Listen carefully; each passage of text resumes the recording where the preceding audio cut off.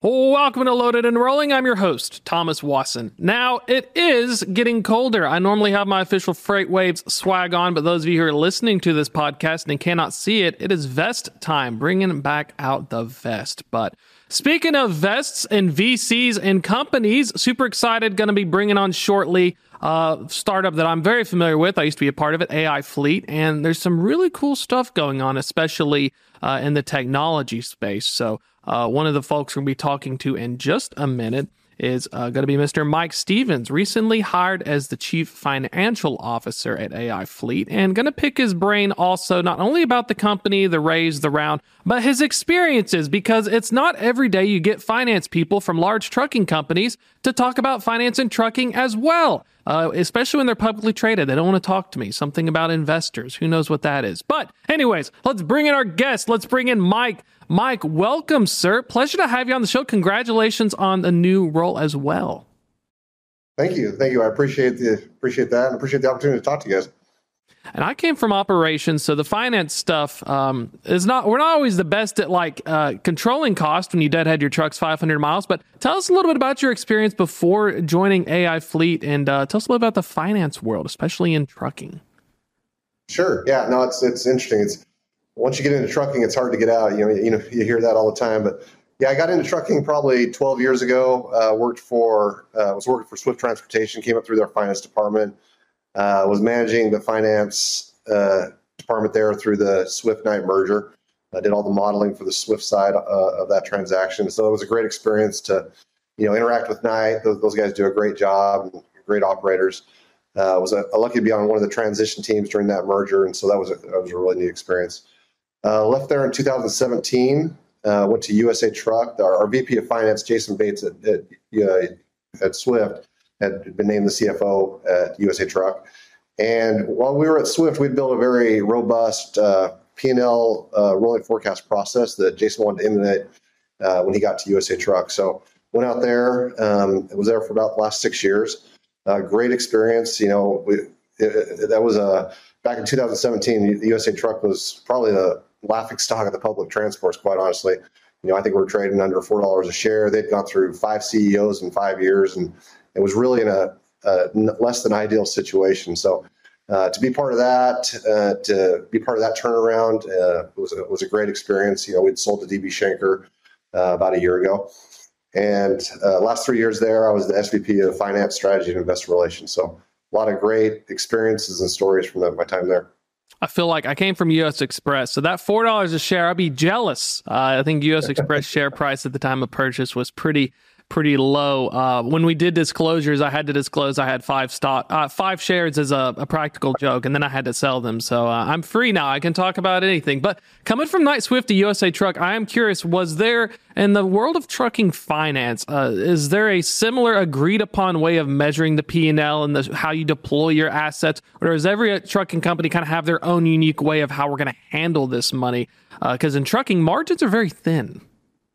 Yes, this is we like to say this is a very thin margin business, no doubt about it. It's actually a great question, and largely I would say the majority of carriers, construct their P&L very similar, and they look at similar metrics. Revenue per truck per week or per day, being made up of utilization and rate. Checking the deadhead. Those are they're your main metrics. So most people look at that. Now they may. What they put into each of those buckets may be a little different here or there, how they measure the KPI, but largely very similar. I always felt like whenever, especially like an investor relations standpoint, you're looking at truck counts and the earnings, working tractor was always the fun little secret of how many tractors do you really have? Because if you ever told them that versus your total truck count or how many are in the shop, I always felt like from a finance perspective, that had to be frustrating because you're thinking, well, if I'm using this many trucks and I expected this much revenue, wait, like 10% of you are not making any revenue? Like, how do you put that in the forecast? Yeah, that's always a tricky number how you count those trucks, but you're paying for them all. So you definitely want to run them for sure. So let's talk about joining aifleet. Really, really fun company. I'm a little biased because I did come over there, so no pressure, but it's super fun because watching startups grow, a recent funding round as well. Tell us the process. How did you discover it, and what made you kind of want to go from some of the largest trucking carriers to one that is, taking flight? Yeah, no, great question. I left USA Truck about 3 months after the merger with DB Schenker, and thought I was going to take a few months off, and I had a lot of inquiries on people that were interested in hiring me, but I really wanted to find the right fit for me, and when I learned about what and you're familiar with Mark, I learned what he was trying to accomplish using artificial intelligence. It really resonated with me. I didn't think I'd ever come to a trucking carrier that was probably this small. We're about 150 trucks right now. But what he was trying to do, when he was explaining what he was trying to accomplish, it was literally something I said needed to happen a few years back. He's really trying to solve utilization by maximizing the usage of driver hours in the clock. So they basically have built a homegrown TMS platform that uses artificial intelligence to take the freight basket, look at driver behaviors, as far as breaks, sleep patterns, home time, and it uses this planning tool to plan them. We call it home to home, so the driver knows where he's going to be for the whole week. And by doing this, they're creating superior utilization. We're getting well over 2,000 miles per truck per week. That's amazing, because it felt like, even looking at revenue per truck per week and revenue miles per truck per week, a lot of those larger fleets, you're constrained by the customer. You're almost beholden to their network, and then your drivers are stuck fitting a square peg in a round hole. Is that kind of one of the unique things where this model, obviously you always need customers, but it's more tailored towards a driver up approach instead of this top down drivers as chicken or the egg, I guess? Yeah, no, I'd say that's definitely true. That's definitely, yeah, I'd agree with you. Looking into startup world as well, coming publicly traded, working on mergers and acquisitions, what were some of the thoughts coming in to the very other side? I just did this $14 million raise, of course. Is that something that, from a finance perspective, does anything change, or is anything you need to take into consideration? Or whenever it's like a startup, the goal is just growth and try to maximize, as much revenue and keep scaling? Because I know with a traditional startup model prior to the higher interest rates, you would just get tons of money, you throw it at it, you grow, and then later you're like, hey, how much am I actually making? Like we've seen with Flexports and Convoys and stuff. Or are there any changes as you approach the finance aspect and the strategy behind this growth? Yeah, I came from the public world, definitely quarterly reporting, dealing with, sell-side analysts and investors. And so this is, a new foray into the venture capital world, which is a little different, quite honestly. It's taken a little bit of adjustment. When you're in publics, you're worried about profitability by quarter, and that's really all that matters, and you want to grow, but you have that quarterly stress. These guys are really trying to build something different. And what's really kind of unique is I think everybody in the industry is trying to solve utilization and becoming, better at it. All the big players that I've been associated with and have interacted with most of the other big players, they're all trying to do that. But it's hard when you have all these legacy systems that you're trying to, put new stuff on top of. A lot of the carriers are current size, it's just they don't have the resources or the really thinking out like, hey, we want to bring in artificial intelligence. It's a little intimidating at times. So we are positioned in such a unique spot where, yes, we need a path to profitability, and currently we're not there yet, but we have a good trajectory towards it. And the underlying theme of what we're trying to accomplish, i.e., utilizing the clock better for better asset utilization, is a home run. The technology is, I wish people could see it. It's really phenomenal how it does at planning loads. Now we need to continue to, uptick our freight basket, our customers. Obviously, the market is less than ideal right now. And, we have an opportunity to continue to get better on our cost structure, which is really why they brought me in, to help them, work with vendor relations, get the equipment in the right spot, and really drive to where we need to be. I think that was one cool thing, especially in the startup world, as I learned, when you first get invested, a lot of baskets, folks are investing in all these small companies. But from your traditional tech startups, even your TMS spaces, they're not actually doing things. They're making a product to sell to others. Aifleet's one of the unique trucking companies that it is a tech startup that has trucks to test the product. So I can only assume from an investor relations standpoint, as well as working with VCs and working on these rounds, planning these next series runs and stuff, you have ace in the hole because you can actually say, well, look, we're making money and we know there's a product fit because we're making this fit. Check out the data. It's got to be an easier sell compared to other situations where maybe you're doing investor relations at a large firm or you're trying to get it where you're convincing folks, hey, when we do this, we're expecting this. Yeah, it's kind of a unique space Mark went after because obviously we consider us a technology enhanced company, which a lot of trucking companies say that. This truly is and you know understand that from your background here. They've got most of their they've got all their rounds from true venture capitalists that are used to that technology. And they're always a little nervous, to be an asset-based carrier. That being said, Mark and I have been we're in Austin. MCA is here this week. We've been meeting with quite a few vendors and people. What's interesting is, we're going to target another round of financing probably early next year. And the fun thing is that we now have industry people that are coming to us saying, hey, we hear about what you're doing. Tell us about your technology. Like, you're really doing that. And they're like, hey, we may be interested in investing in this. Like, this is groundbreaking stuff. So I think it's been enjoyable for Mark to, starting to see that the industry is really respecting what he's doing and wants to back it. That's really good. Congratulations as well for MCA. I'm still trying to get a press pass, but I made fun of the driver shortage, so they're probably not going to give me one. So maybe next year. We got Alan Adler we're sending down there. That's always the fun part working in media. It depends on how you can get your press passes. But looking at especially getting more buzz and stuff in the next steps, once you traditionally, and how I've always interpreted it is, I guess most trucking companies find a shipper. They try to route themselves to one specific thing and find a load to get back. When you have technology that can go through millions of loads and OD pairs and cycle through it in like 60 seconds, what becomes a strategy? You just need to fill the bucket more? Would you rather scale the truck count? Is it kind of like a stair step? Because I'm always curious. Your traditional one would be like, all right, 5 loads per week. I need like 5 trucks or however much, and then slowly scale. Yeah. So what they've done to this point, and I think we're going to change this a little bit going forward, but they've largely aggregated a bunch of freight boards to create their own freight basket. And so, in some markets, that's great. Obviously, in this market, it's less than ideal just with, depressed spot market pricing.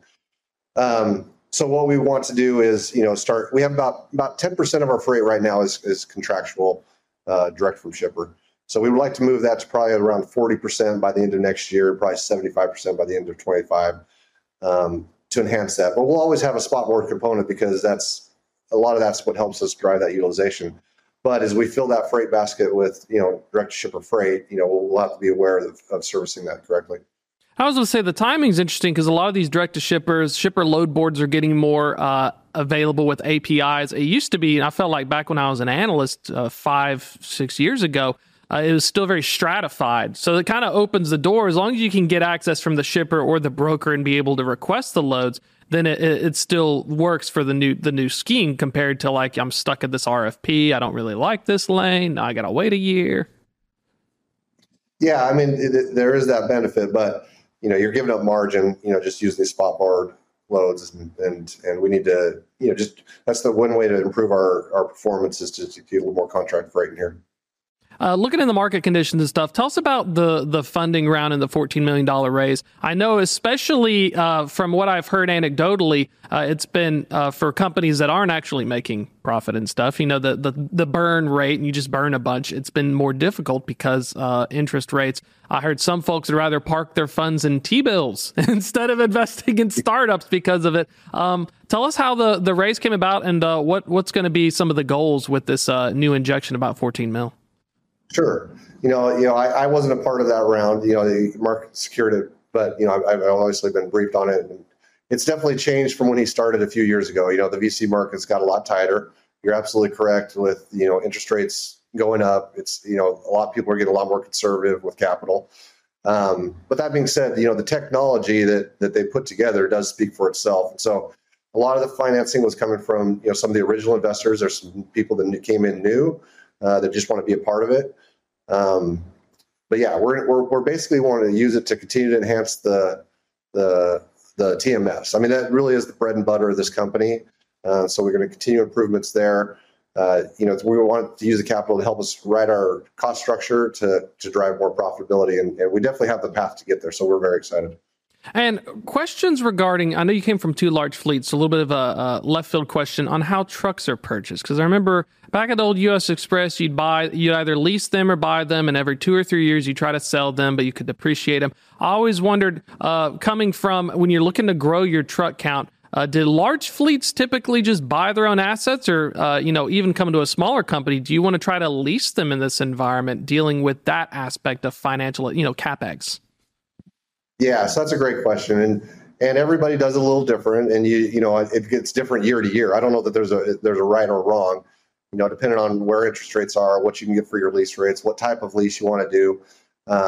Traditionally, Mark put this together largely with full service type leases, which are very advantageous for where to start that up. As we go into next year, we're planning a growth of somewhere to 50 to 60% in truck count growth, which is a lot less than he's actually done and a lot less than he would like to do. But in this market, we want to be a little more conservative. That being said, we're looking at all options as far as working, potentially full service lease, but also looking at maybe just leasing directly from the OEMs through the dealership network. That's what I was curious about as well, because trailers and tractors, anecdotally, you read about ACT Research, FTR, build rates and orders are improving. So, getting the access to the assets is becoming easier. But I always wondered if it'd be a trap, kind of like how you'd buy a car. If it's like, well, given how rates are, maybe it's more advantageous to have that full service lease and then just bring it in and swap it. Or if it ever becomes a time where it's like, let me buy these assets and have them on the books. But then you have to deal with them if you don't need them. So I was curious, when you're looking to double, it's hard for trucking companies to grow, especially in any kind of environment. Those are questions that keep me up at night. Yeah, well, it's a lot depends on just the trucking company, what they're hauling, what their shop network is. All those factors go into that. At the end of the day, the large carriers, which is my background, either get their own equipment through a purchase or a lease, but it's still their equipment on their books, and they have shops that they run it through, and so that's where we're going to try to get to. It's what I've been involved with. I have great relationships with a lot of the OEMs, and so I really want to go to that type of network. If you're a large enough size, do OEMs give build priorities based on size or when you put in the order? I always wondered if it was something where you put in a Daimler for some Cascadias and you put in like 2,000 orders. Are they going to prioritize based on the total order count, or if it's like the time you put your reservation in? Yeah, every OEM does it different. And I think I got to be careful what I say here. We learned a lot about the OEMs through, the COVID process. Obviously, and all that, you're talking about the build slots being so hard to get the last couple of years, which is absolutely the case. So we dealt with that a lot at USA Truck. A lot of my time was spent, trying to solve those issues. And every OEM allocates slots different. So, what Navistar does is what Daimler does, is what Kenworth does. During COVID, it was difficult because a lot of orders got canceled on carriers that we were expecting trucks. And so, how in this new world, it is softening. I've met with, especially Navistar and Daimler. So, we anticipate to be able to get the slots we need to, which is good. It's good for carriers. I mean, one of the big things I did at USA Truck, we did a lot of analysis on age of the fleet, and you look at how much a truck costs you, year 1 to year 2 to year 3 to year 4 to year 5, and it gets very expensive to run, an older truck. We actually moved from a 5-year trade cycle to a 4-year trade cycle just based on the analysis that it was better to turn those trucks sooner. And there's carriers that are doing it in 37 months, and so it just depends on what your strategy is. Those later years get very expensive. Obviously, the maintenance goes up, a hockey stick, but you also have downtime in the shop. Your average brand new truck, you're in the shop 2 to 3 days a year. A 5-year-old truck could be in the shop, 20 to 25 days a year. So it's a lot of loss of production. You get increased fuel. I mean, every year it seems like trucks get 1 to 2 or 0.1 better on MPG. So you just want to continue to refresh the fleet. Sorry. Yeah, and looking at fuel prices as well, coming from a large fleet that has fuel surcharges to a smaller fleet that is working on access, is there as large of an impact? Is it a mitigatable strategy, or is the real goal being I just need to get access to freight with a fuel surcharge to cover the difference? Because we hear that a lot. We know it impacts them more, but how big of a thing is it when you're looking at the numbers? It's a big. I mean, that really is it's a great comment, and where AI fleets largely dependent on the spot market currently, these increasing fuel rates. I mean, you could say the fuel's in there, and yes, it is, but it's not like a traditional fuel surcharge program. Most large fuel surcharge programs for the large retailers really do cover the cost of the fluctuations. Like you lose a little bit up and down just within the week, but over the course of time, the increases and decreases really are covered by the surcharge. That's not the case always with these smaller carriers that are dependent on spot market freight. So in this high fuel prices environment that we are now and probably will be for a while with, you see what's going on in Israel and everything else, I don't know that any of us think that fuel is going to go down anytime soon. Yeah, we do have to have a strategy around that. And I like the comments about especially fuel and maintenance being two of the big ones. Driver wages. AI Fleet has a very unique pay structure. There's like a revenue share almost, a bonus style, or there's a pay. Tell us a little bit about that, because typically trucking companies prefer the cost per mile because even though it may harm the driver, that's another variable cost that I don't have to pay them. Just give them $50 layover or something. Yeah, and we've changed it up a little bit the last little bit, moving more towards a traditional CPM basis. We have a very good turnover rate. Our turnover is less than 30%. Drivers love driving here. They really do. And the big reason is they get miles. Like I said, we're running over 2,000 miles per truck per week. So, their take-home W-2 pay is very good here compared to other carriers because we're getting the miles.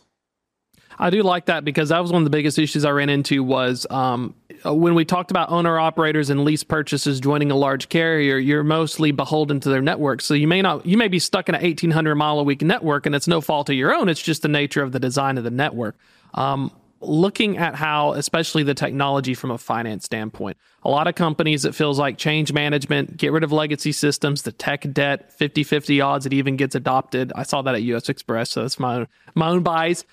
When you're developing it from the ground up, how do companies typically view that? Does that become a cornerstone for a trucking tech startup, or is it eventually the goal to turn it into like a profit center, if that makes any sense?